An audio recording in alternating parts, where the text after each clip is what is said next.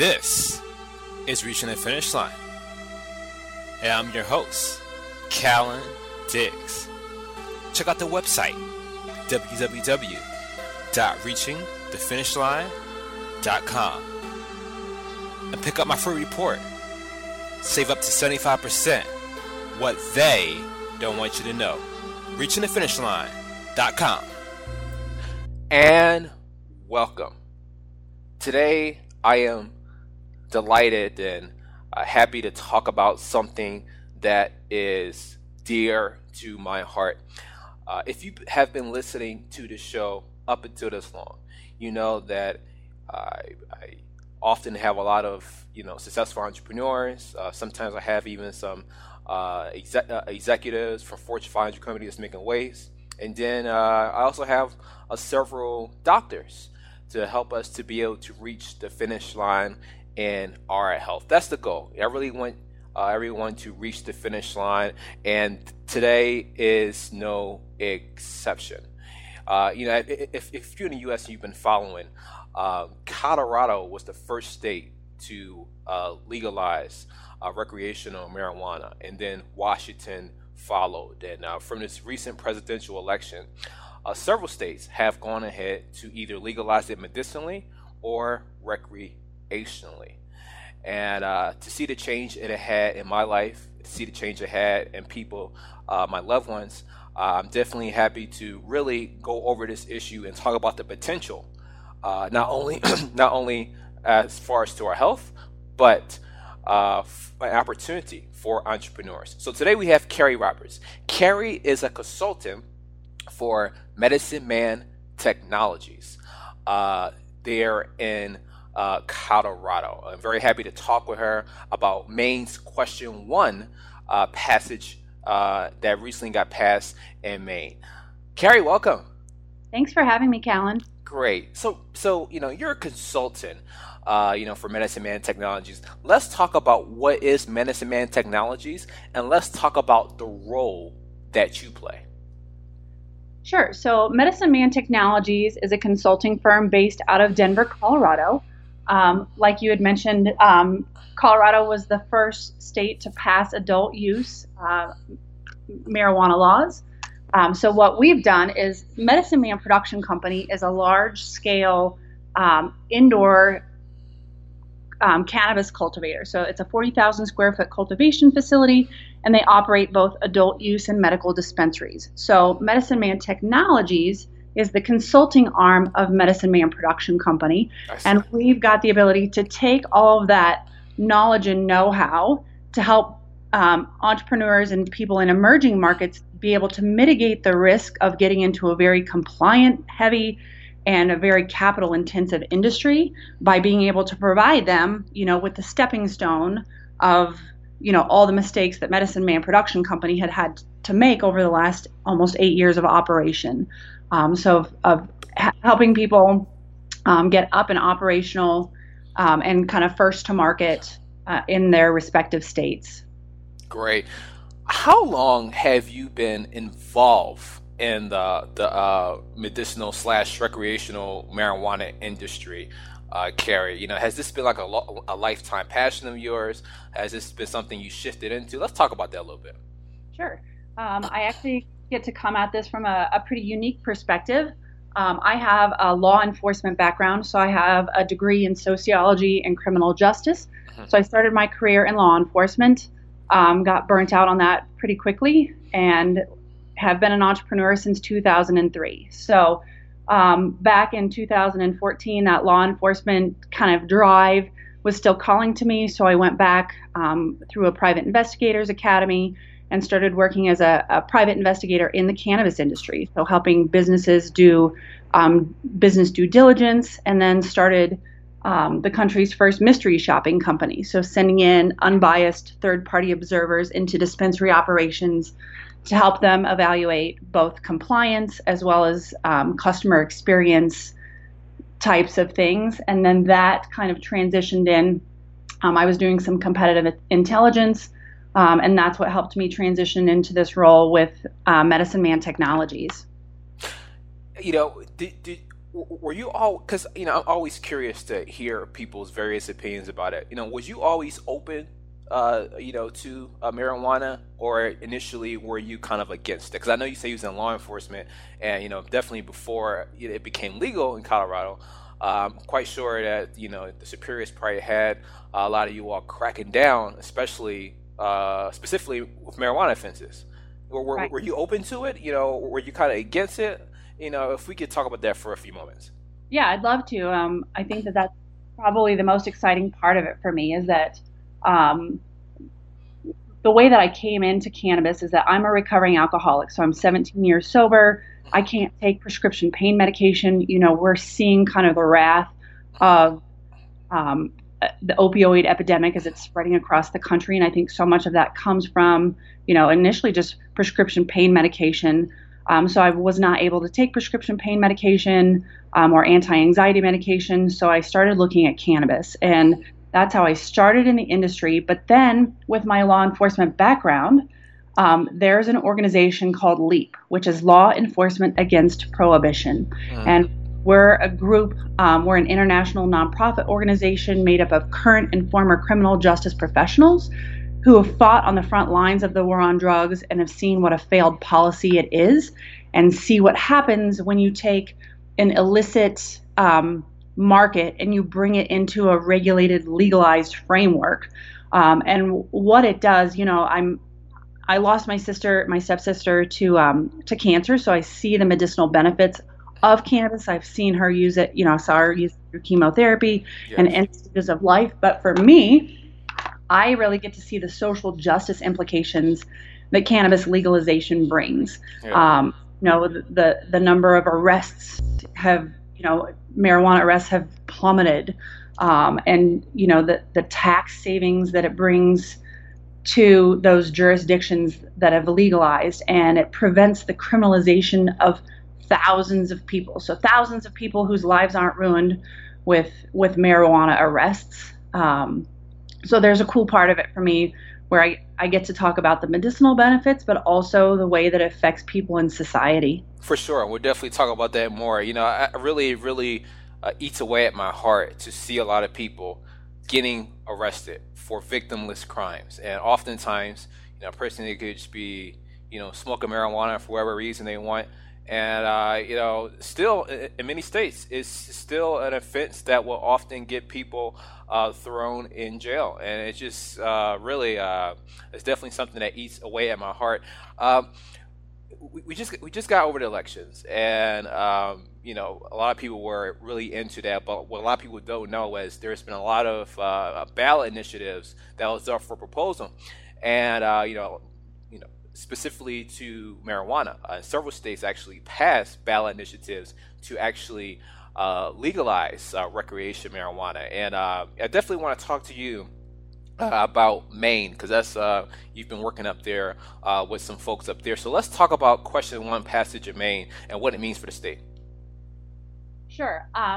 So Question 1 is in a little bit of limbo right now. So it was a really narrow margin that it was passed. So opponents to the measure have requested an official recount of the results. So, and they have gone out, they've collected the necessary number of signatures and got that to the Secretary of State's office.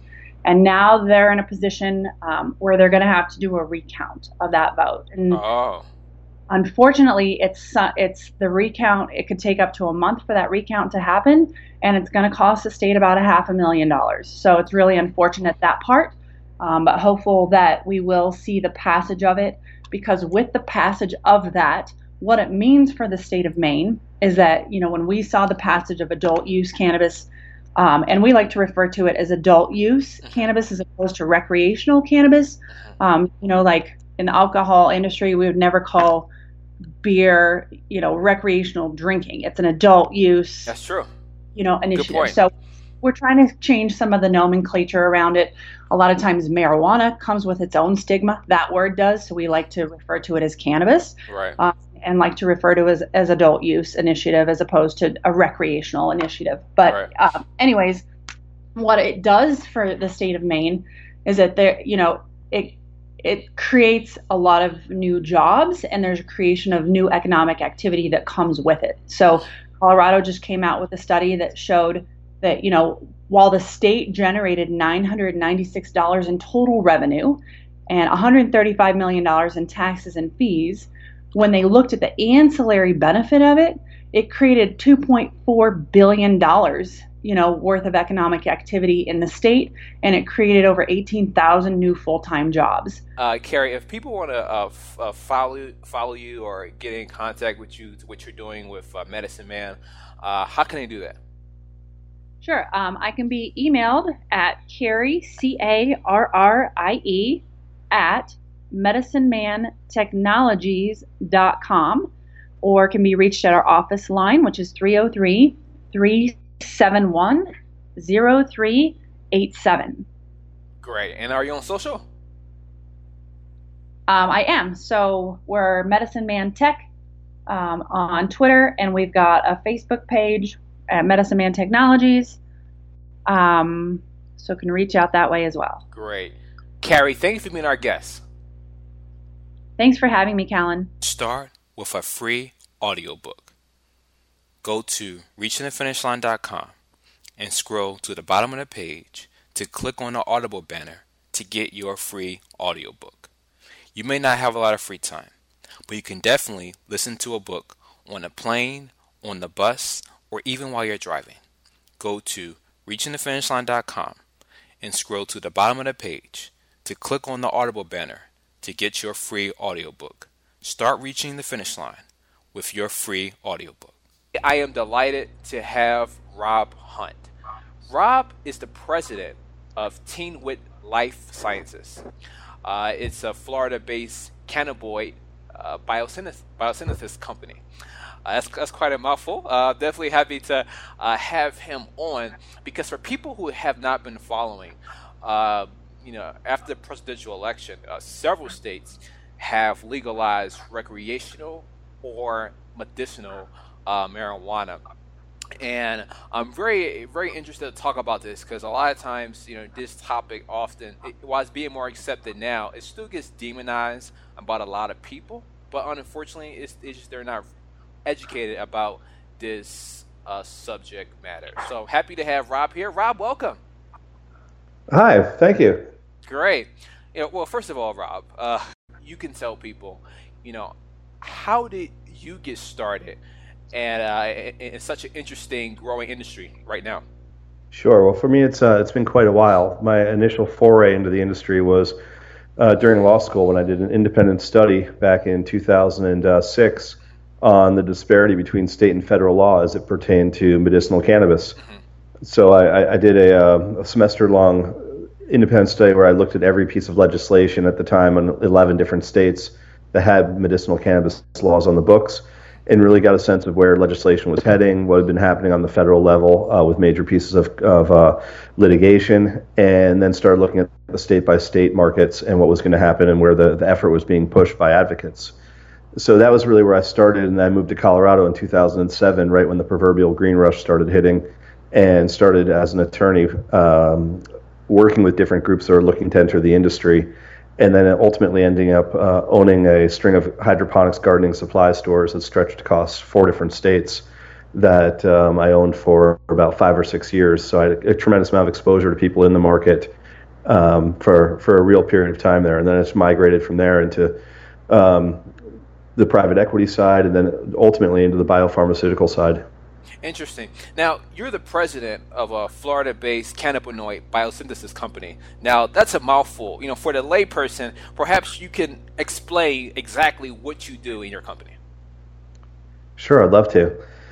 So there's a bright line distinction between sort of the therapeutic side of this industry, which is what you'd find in the state legal cannabinoid markets, such as what you'd find in Florida or Massachusetts or Colorado or California, where those state legal medicinal cannabis markets are based in, going into dispensaries. The side of the market that I'm on is truly the pharmaceutical side, where you have to go through the FDA and the DEA pathway to bring drugs to market. What we do is we look at the active ingredients that are found within the cannabis plant, which are called cannabinoids, and we produce those cannabinoids using biology. So essentially, we take building blocks, and rather than mixing different chemicals, we'll take live living cultures such as yeast strains, inoculate those yeast strains with portions of the genetic code from the cannabis plant to grow specific cannabinoids, whether it's CBD or CBN or CBC, and we use those to be part of the active pharmaceutical ingredients market. So let's say you're a major drug company like a Merck, a Pfizer, or a Novartis, and you want to bring a drug to market that's cannabinoid based, you have to buy your inputs from somewhere. And we realized that they most likely were not going to buy their inputs from large cultivators. They wanted to make sure that they could get pharmaceutically pure cannabinoids, and the best way to do that is through a biotech or a biopharmaceutical firm such as ours. Great. CBD, CBN, these different types that you just spoke of, is that what results into different strains of marijuana? No, the cannabis plant the cannabis plant has 111 different identified cannabinoids, which are basically just the active chemical compounds within the plant. I see. The best known of those is THC, which is the cannabinoid that people know that gets them high. Yeah. But then there's others, like CBD is the cannabinoid that's best known for treating spasticity. So for people with MS or people with epilepsy, CBD is being found to be very efficacious and helpful towards those indications. When it comes to the other lesser-known cannabinoids, such as THCV, which is it's the Varin series, that's known for appetite suppression. So people are looking at it as a dietary supplement. Wow. CBC is being looked at as an anti-inflammatory.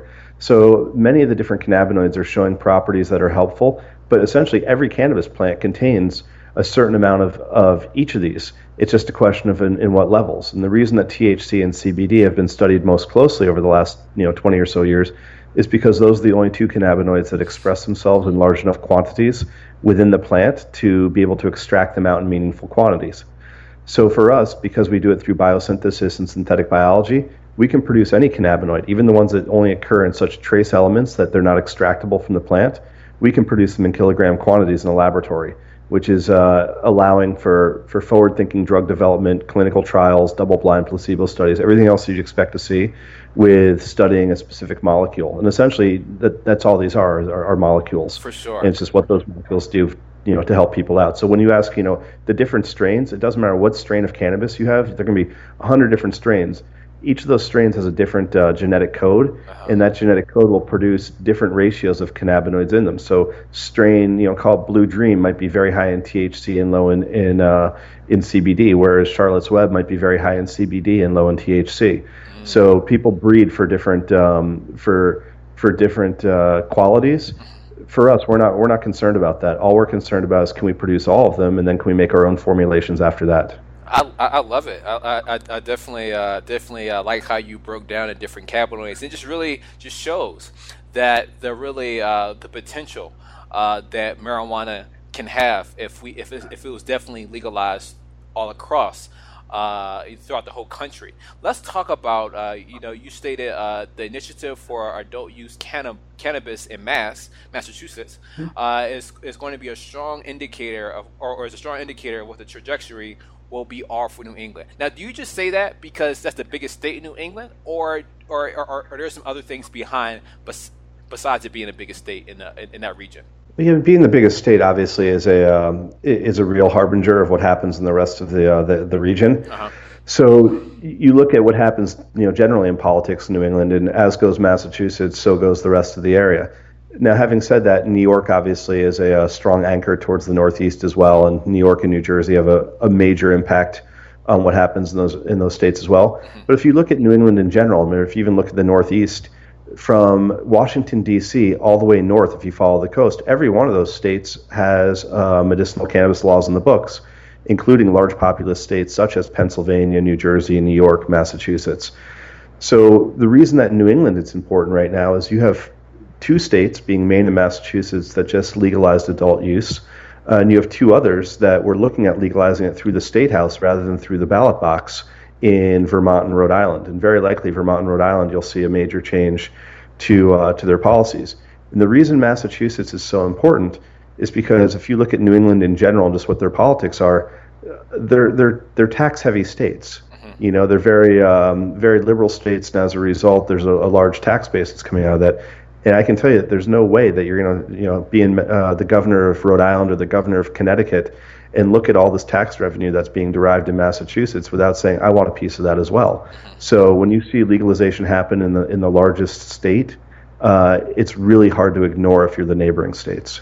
For sure. And final question, Rob, how do you see this as a business opportunity in Mass? Because you definitely said that, they're a bit more picky, they're a bit more selective. They're going to be a bit more stringent in their requirements. Do you see this in a long term still a good business opportunity for people who want to become entrepreneurs in the cannabis industry within that state? Yeah, I mean, there's when you say the cannabis industry, it's not just the ones that have the licenses that are granted by the state. There's lots of ancillary businesses as well. But the answer is absolutely. In fact, I spent the greater part of my Thanksgiving weekend, as boring as it sounds, running numbers on the Massachusetts opportunity for a client. And I can tell you that what I was able to come up with was that if you look at what MassGov is putting out as their monthly reporting. Last month or October of 2016, there was only 7 dispensaries open, and they did roughly, if you called it $15 a gram as an average, they did $6.6 million in sales. Wow. That's in a month. That's an average of almost $1 million per store if you do a cost average across, all 7 of them. Obviously, some are going to be better than others. And there's a finite number of licenses. So anyone that has a license right now, so long as they've got a halfway decent sense of how to run a business, they should have a really bright future ahead of them. Wow. See, so you heard it. Definitely a big opportunity in Mass still. I'm just so fascinated with the numbers that you just described. If people, as we come to a close, Rob, if people want to follow you or get in contact with you, how would they do that? Yeah, there's a couple different ways. I've got a blog that I blog on a lot on Facebook called cannabis.org. Okay. So I'm on there sometimes. That discusses politics, law, medicine. It's not a stoner blog. It's really if you want heady information about the industry, that's what we blog on. So that's one way. You can always contact me via, looking at our website, which is TLS Corp, which is Tom, Larry, Sam, Corp.com. And then, the other way is just I speak frequently at cannabis-based conventions and events, and, track me down there and say hello. But I'd love to say hi to any of your viewers or listeners. For sure. Hey, Rob, thank you for being our guest. Yeah, my pleasure, Kalen. Thanks for having me. Want the full episode? You can get it when you become a Prim20 Premium Radio subscriber. Go to reachingthefinishline.com/buy to get your premium subscription today.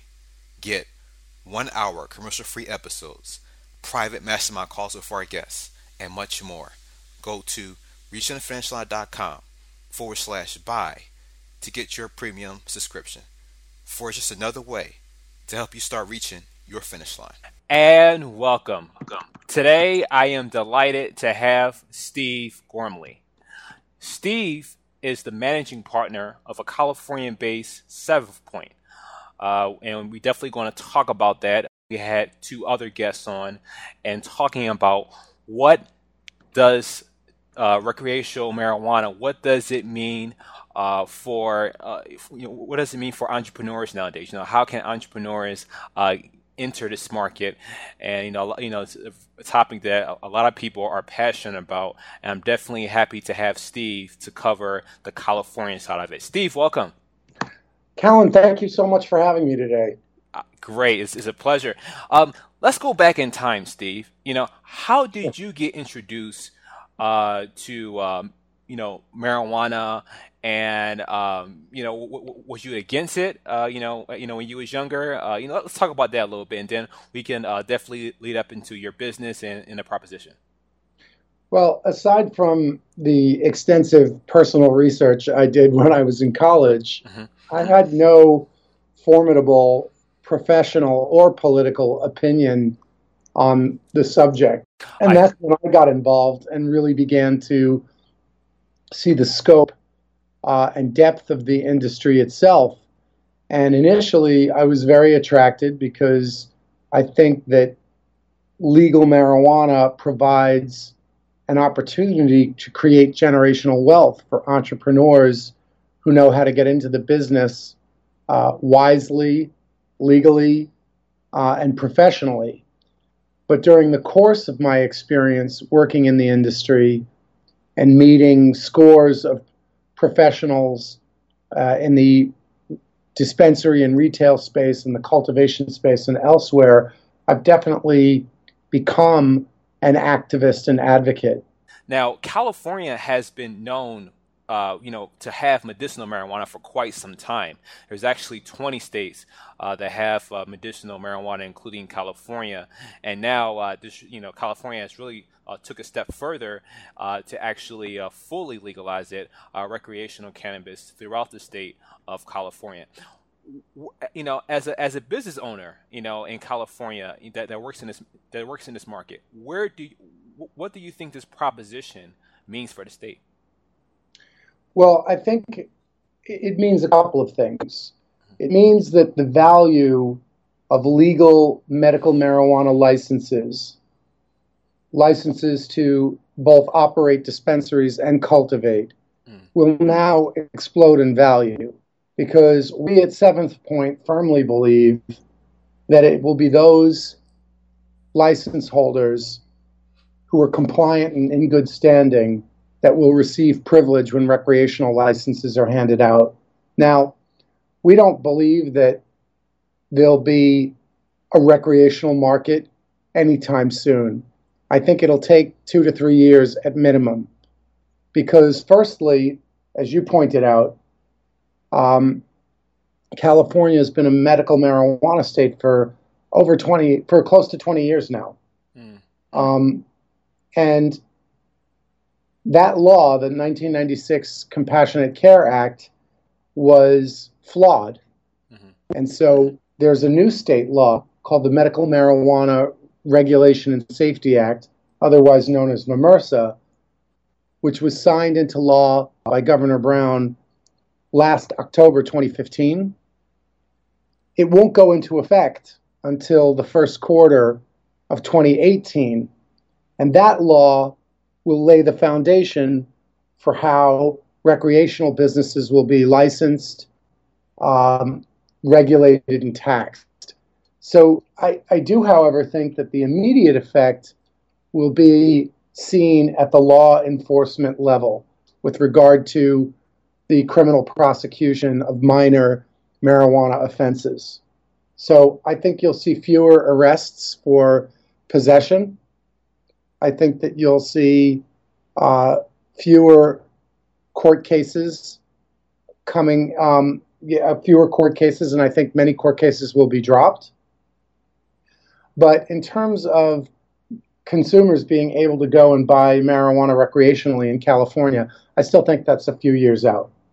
For sure, indeed. And just to speak to what you just said about there definitely be a lot of arrests and less people in prison, and that's definitely what we need. If a person consumes marijuana, there is no victim involved. The person is making their own choice of smoking or consuming or vaping or whatever they're doing, and it is a personal choice of theirs. I recently looked at the federal prison statistics yesterday and found that 76% of minorities are in prison for marijuana, and it's unbelievable because some people, they do it for medicinal reasons, and then other people, they do it just to have as a good time, helps them relax, whatever for whatever reason. But it definitely creates opportunity for any state to save money, for paying for housing unnecessary prisoners. These can definitely be people that could be on the street, productive citizens, and oftentimes these people that get in prison for marijuana, they never had no prior records. I'll take it a step further, Callan. I actually believe that the country's approach to the war on marijuana is decidedly racist. And I view it as an extension of the Jim Crow laws. Indeed. As a Caucasian, American of European descent, I can tell you with a certain degree of confidence that if my 16-year-old son were caught locally with a joint, he'd be taken to my front doorstep. I'd shout at him in front of the cop that I probably know, and I might add another $50 to $100 to the policeman's ball that year, and that would be the end of it. That same boy, if he's African American or Hispanic and lives, on 136th and St. Nick in Manhattan, will end up starting a long career in front of the bench. As we come to a close, Steve, if people want to get in contact with you or follow you, how do they do that? They should visit our website, seventhpointllc.com. That's the number 7thpointllc.com. Visit us there and fill out an inquiry form and reach out. Great. Steve, thank you for being our guest. Callan, thank you for having me. Thank you for listening. Just another great episode by Callan Diggs, best-selling author and career strategist as seen in Fast Company and Inc. magazine. If you're not on an email list, you're missing out. Go to reachingthefinishline.com and subscribe to get all the exclusives.